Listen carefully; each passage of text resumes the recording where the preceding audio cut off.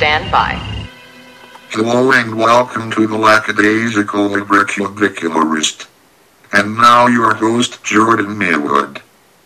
Hello! Welcome to the Librocube. My name is Jordan Maywood, and I am the Lackadaisical Librocubicularist. Today, within the Librocube is Movie Monday, in which we discuss, of course meaning I discuss, and you listen, ostrich burgers. No! That is just... Why would I talk about ostrich burgers on a Movie Monday episode? No, we talk about movies. Don't be silly. Be a little silly, but not that silly. One thing I like to say at the top of nearly every show, which is, I think, most important, really, for me anyways, on a Movie Monday, is that there will be spoilers. Most likely. Chance of definite spoilers.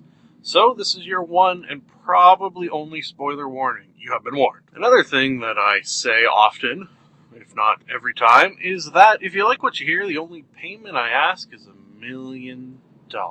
No, that is ridiculous. The only payment I ask is perhaps you pass the podcast on to a friend. Perhaps you rate, subscribe, and comment on the old iTunes, because that, my friends, is what helps podcasts grow and flourish like a virulent plague.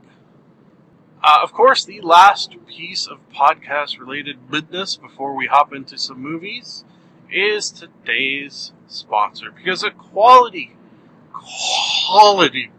podcast such as this is obviously going to be sponsored. I don't even know why I'm saying this sentence, because of its obviousness, osities. So today's sponsor is the Bobby Fischer School for kids who can't play chess good and want to do other stuff good too. Once again, today's sponsor is the Bobby Fischer School for kids who can't play chess good and want to do other stuff good too.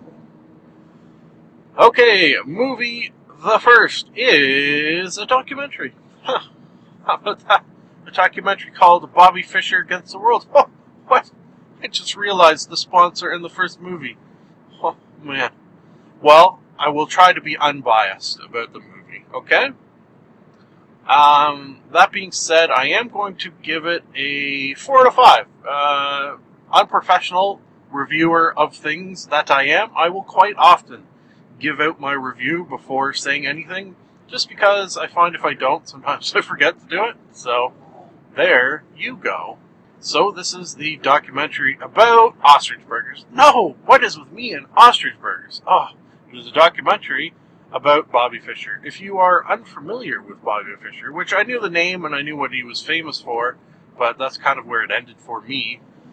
He is, or I should say was, a sort of chess prodigy. At one point on this globe, the #1 chess player. So pretty impressive. Chess master is what they calls them. Oh man, I'm not doing good with the lights and stuff today. So the movie basically sort of mostly focused on his biggest match, but then the rest of the focus was on, I guess, kind of his life in general and his, for lack of a better word, his craziness. He was pretty... Jesus Christ. I'm catching every light, every friggin' bus this morning. School bus, that is. Something strange. Normally I just fly through. And I find, as now, that I am not moving in my car. When I talk, strangely enough, it doesn't sound as good as when I am moving. I think it has something to do with about how I sort of edit out the car sounds. So when there are no car sounds, it kind of edits out some of my talking sounds. You feel me? Yeah, feel me. Yeah, so Bobby Fischer Against the World, also focusing on his craziness, because this movie sort of very, very... I think it's a very good example of how people who are sort of exceptionally smart are often lacking in other areas of their brain. So, for example, in Bobby Fischer's case, just a sort of, well, a grand master of chess and could be 20 moves ahead, could look at, he would read chess magazines, and it would appear as if he was just flipping through the pages, but he was actually sort of completing the games he saw within these books in his head, how they would turn out. Sort of mind-blowy stuff. Most of the focus, though, is on his match versus, Spagsy? Spassky. Spanksy. Ooh, naughty. He was challenged by a Russian by the name of Spassky, and it was amazing to see how much people cared about this. I think if two people, even grandmasters, were to play in a tournament today, the focus wouldn't be there as it was back in was it in the 80s? Yeah, I think it was in the 80s. It was like friggin' the World Cup, the World Series, the Super Bowl, all rolled into one. Just crazy amount of world focus on these two battling it out. They played like 40 games too, so this is a huge series. Apparently in chess, it's, I guess, not unusual for two sort of titans such as this to go back and forth, as far as wins, losses, and draws as well. Okay, I have to stop and get some go-go juice, aka gasoline, so I will be back in a moment. Editing. On the road again, road again. So, Spassky versus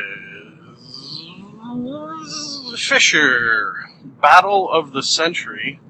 This sort of section of the movie emphasized Bobby Fischer's, again, we'll just use craziness, developed some kind of severe paranoia during this chess battle. He believed, and I guess this was sort of a different time. It was during the Cold War, where Americans and Russians did not get along so well. So maybe some of it was that, but very, very paranoid that the Russians were sort of trying to, I don't think kill him was the right word, but cause him to lose. Yeah. So he believed that, like, there were coatings on his chair that would make him not think straight, or that the hum of the cameras was there to slowly drive him insane. Just sort of a kind of a big conspiracy nut. Now, that being said, yes, during the Cold War and in Russia, chess is like taken much, much more seriously than it is in the States. I think the same is true today as it was back then, where they'd have in Russia, for example, this Spassky character was basically working for the government, paid for by the government, and trained by the government in chess. So, interesting. Very, very interesting. Highly recommend the movie. Available for your viewing pleasure on Canadian Netflix. Oh, just sort of to round it off, he won. Bobby Fischer did win that match. That's a bit of a spoiler. But then, I guess how it works is that when you are the Grand Master, you can be challenged. He did not show up for his next challenge, which means the challenger won by default, so Bobby Fischer is and was no longer the world champion. He then sort of, a slow descent into madness is how you could describe it. Sort of racist rants, anti-Jewish rants, eventually moved to Iceland, where they sort of, I don't know if welcomed him with open arms, but gave him sanctuary. He looked like a homeless person at that point, just sort of giant bushy beard, his teeth weren't looking too good, and raving maniacally. Some sort of brain disease he had, and refused to get that treated, and that's what killed him. Sad end to a brilliant chess player. Okay, let's move on to Paper Covers Rock. Also, I should say, available on Canadian Netflix. How about that? This is about, it's a definite drama with the odd laugh. Heavier on the drama, lighter on the laughs. About a girl who attempts suicide by putting a bag over her head, and her young daughter finds her in this sort of state. I guess either takes the bag off or, well, let's just say saves her. So after this happens, she's locked up for a little while for her own good, and then is released into the custody of her sister. And then the movie sort of takes off from there, where it is the interaction between this girl, her sister, and the girl... I didn't write down her name. Name curse. Anyways, the girl's sort of desire to see her daughter, however, not being allowed to do so for, I guess, obvious reasons. I will say that the girl's sister is a bit of a bitch. Like, your sister just tried to commit suicide, and you force her not only to sleep on your couch, which, that's fine, but every day she is forced to take the sort of sheets off the couch, put the covers away, make sure none of her belongings are visible and all hidden. So sort of treating her as if she wants no sort of proof of her existence living in this apartment with her. There's other things she does. For example, the girl who tried to commit suicide ends up working at her sister's work, but sort of like a janitor. Yeah, as a janitor. Ends up going on a date with one of the people from this company, and everything seems to be hunky-dory, and they seem to be hitting it off a little bit. But then we learn that the sister told this guy of her suicide attempt, and then it sort of just cools off after that. Just a friggin' bitch. I really didn't like her, and she made me angry. For rating-wise, I'm gonna go... I think this has got a good Sunday movie vibe. So I'm going to do, as I do from time to time, give this movie a 4 if you watch it on a Sunday, but 3 if you watch it any other day. And just warn that it is a little depressing.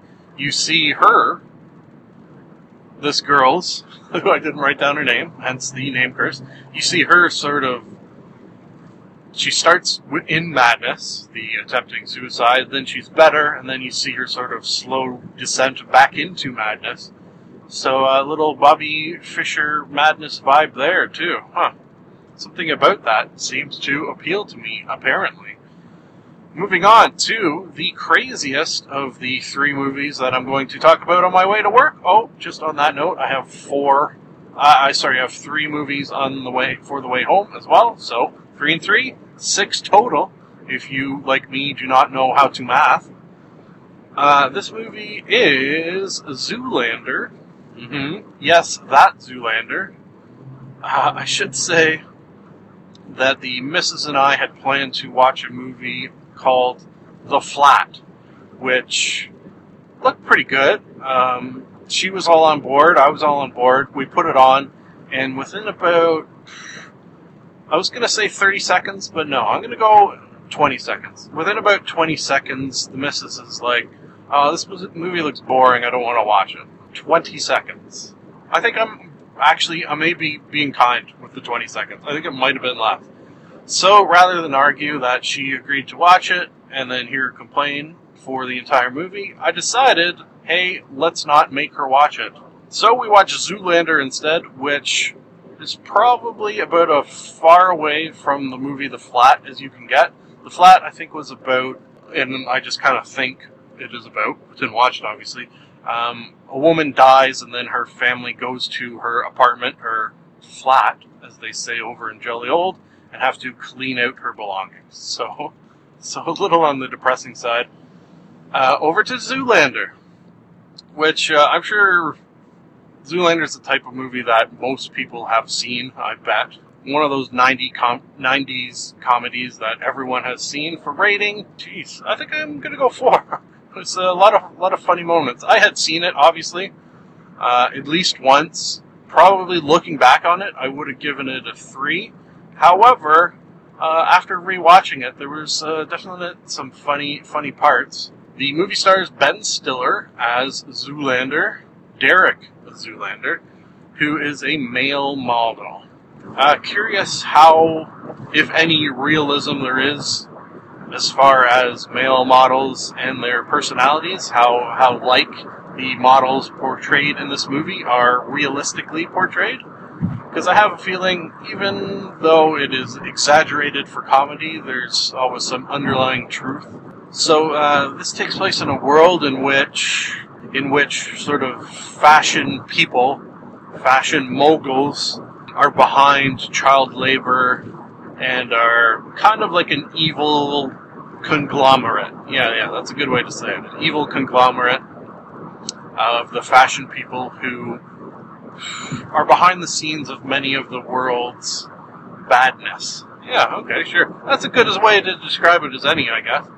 They decide that because I'm going to call him, and he's not, I'm going to call him the Dalai Lama. Because he looked like the Dalai Lama, dressed like him. He was not the Dalai Lama, they used some other name, but let's call a spade, and a Dalai Lama a Dalai Lama. The Dalai Lama had sort of abolished child labor, or was in the process of abolishing it, and these fashion people did not like that, because they were getting all their cheap labor. So, how do they stop the Dalai Lama? Well, I think it's pretty obvious. You obviously brainwash a male model to kill him at a fashion show. Duh. Yeah, just a ridiculous story. But I love a ridiculous story that, although in this universe makes sense to them, makes zero sense in the actual universe. So Ben Stiller, his sort of male model rival, is played by Owen Wilson. They eventually end up being friends and sort of uniting against this cause. The bad guy, one of the fashion moguls, is played by Mr. Will Ferrell. His name is Mugatu. I like that name, so I wrote it down. Mugatu. He's really good in this. And he's sort of in charge of the brainwashing and killing of Dalai Lamas. Something that I didn't remember, but rewatching it sort of blew me away, is there is, within this movie, just a friggin' shit ton of names. And by that I mean famous people who you will recognize. I think if you get a look at the IMDb of this movie, you'll just be sort of blown away. Including Ben Stiller's father, Jerry. Is it Jerry Stiller? I didn't write down his name. You know him from Seinfeld, from King of Queens. Super, super funny dude. As well as, which the missus and I did not realize, his mother had a brief cameo at the beginning of the movie as well. Huh. Hey, you know what? Now that I think about it, the sort of love interest in this movie, because there's got to be a love interest in a 90s comedy, is his wife. Huh. So, a big family affair. Oh, also, Patton Oswalt made an appearance, a brief appearance, so kind of a little King of Queens action there, too.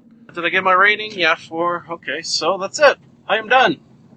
I will be back after 8 hours for 3 more movies. Love you, dearies. I'm a fool to do your dirty working.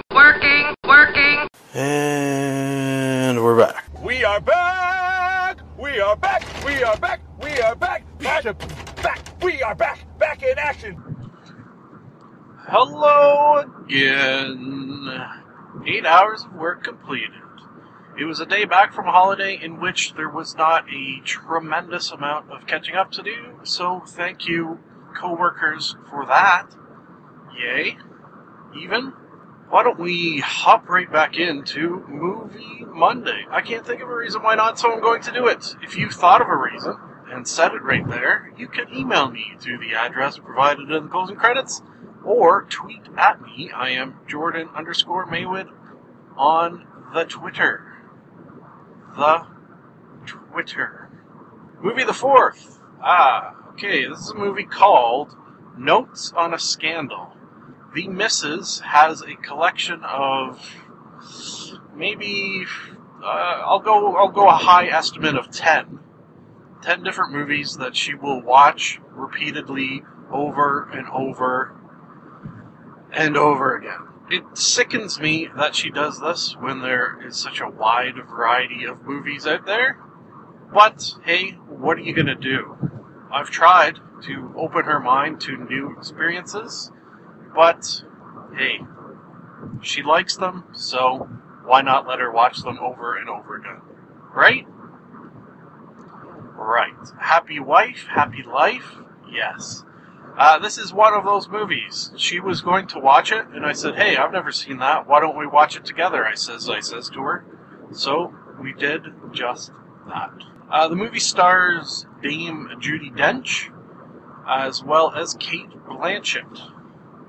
It is, how would you classify it? A drama? Yeah, we'll go with a drama. I realized about 3/4, 7/8 into this movie that it is... Oh, I should have checked the dates. It is basically the exact same storyline of the movie Cable Guy starring Jim Carrey, but serioused up a bit. A lot, actually. So, Dame Judi Dench is in the Jim Carrey role. Kate Blanchett is in the... Oh, shit, who was it again? Oh, shit, I forget. Was it Ben Stiller? No. Oh, man. Brain fart there. Who was in Cable Guy with Jim Carrey? That's embarrassing. Was it Ben Stiller? Am I just thinking it's Ben Stiller because I just watched Zoolander? Oh, wow. Jim Carrey, and I've seen it like at least twice, maybe 3 times. Cable Guy. Anyways, we're not here to talk about Cable Guy. We're here to talk about Notes on a Scandal. The serious Cable Guy. The Cable Guy for the serious individuals. Kate Blanchett is in the other role. The sort of only difference being, or the main difference being that in the movie Cable Guy, everyone sort of liked Jim Carrey's character, whereas in this movie, no one really likes Dame Judi Dench's character. So basically, it's Judi Dench and Kate Blanchett work at a school, and Kate Blanchett, and they sort of befriend one another. Judi Dench's character sort of has she develops an obsession with Kate Blanchett and wants to be BFFs for life, and sort of intrudes on her life, becomes obsessed with her friendship and being liked by Kate Blanchett. Now, I guess one of the little twists in this is that Kate Blanchett's character ends up fooling around with one of her 15-year-old students. Oh no. Or, if you're the student, oh yes. Judi Dench figures that because she has this knowledge of Kate Blanchett, she now has her sort of in for life, and there's no way that Kate Blanchett will be anything but best friends if she keeps this secret for her. Interesting. Where it sort of falls apart is Judi Dench is Judi Dench's cat dies. Sadness. She pleads with Kate Blanchett to come help her basically put the cat down and then bury it. Kate Blanchett has a family and just at this point cannot do it. Her son is in a play, her first time ever, and she kind of has to be there, makes the decision to go to the play rather than help Judi Dench with her grieving process. Judi Dench is not happy about this fact, much like Jim Carrey was not happy when, was it Ben Stiller? When whoever decided they didn't want any part of their lives. What? Confused. I am. So she sort of let slip this affair to another one of the teachers. It all sort of explodes in a, you guessed it, scandal, which basically breaks apart the marriage and family of Kate Blanchett. Great turmoil and sadness. She turns to Judi Dench, not knowing that she is behind the explosion of the secret on the world. Eventually, Kate Blanchett sort of comes across these notes that Judi Dench was keeping. Her journal, one of the journal entries was sort of torn out of her journal book and thrown in the garbage. Kate Blanchett comes across it, sort of gets the gist of what is going on, then tears up the house, finds the journal in question, and sees sort of into the mind of Judi Dench. It also learns that this is not the first time that Judi Dench's character has done something like this. In fact, just before Cate Blanchett started teaching at the school, there was another teacher who we learn had a similar experience with Judi Dench's character, that went so far as to turning into, what's it called? Well, the court ordered her not to come within, 100 yards of her. What the fuck is that called? Oh man, I'm having some serious brain issues today. This other teacher then moved away, so Cate Blanchett was like her new obsession. The movie ends, so that sort of scenario I think also happened in Cable Guy, where we learn that this was not the first time Jim Carrey had an obsession with another dude. The movie ends the same way I believe the Cable Guy movie ended, where Jim Carrey and Dame Judy sort of, we see the possibility that another scenario is developing in which it's all going to happen all over again. Okay, well, I muddled that one up pretty good. Rating-wise, I'm going to go 3 out of 5. I did enjoy it. Wouldn't watch it again, though. So that's what I like to use my 3s for. Enjoyed while watching, would not watch again. Okay, so let's move on to my final 2 movies, which are, of course, Escape from New York, followed by Escape from L.A. So, for ratings for these movies, I'm going to just throw them out right off the bat. Escape from New York, we're going to go 3 to 4 out of 5, in that range. For Escape from L.A., we're going to go 4 to 5 out of 5. Yeah. Let's start with Escape from New York. The reason I give it a slightly lower rating is because the plot to both movies are virtually identical. Just replace kind of LA with New York. Kind of, sort of. It's just that Escape from New York took itself much, much more seriously than Escape from LA. Tried to be sort of a serious action movie.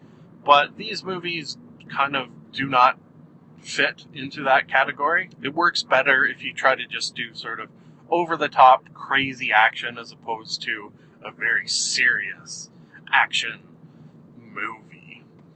Kind of reminded me of Evil Dead 1 and 2 in that respect, that the stories are virtually identical. Evil Dead 1 was much more of a serious horror movie, where Evil Dead 2 went down the crazy path much more, and I liked Evil Dead 2, as you may know if you listened to that podcast episode. So let me tell you a little bit about Escape from New York. It takes place in 1997. I should say that this movie came out, I guess, in the 80s, and was supposed to be in the future of 1997. Apparently, the U.S. has sort of gone to shit, basically, is a way to look at it. Crime has risen, I believe it was 400%. And New York, the island of New York, has turned into the one and only maximum security prison within the U.S., sort of cut off from the rest of the United States. So whenever someone was charged with a crime, deemed, worthy of being incarcerated, they were sent to New York and were never allowed to leave.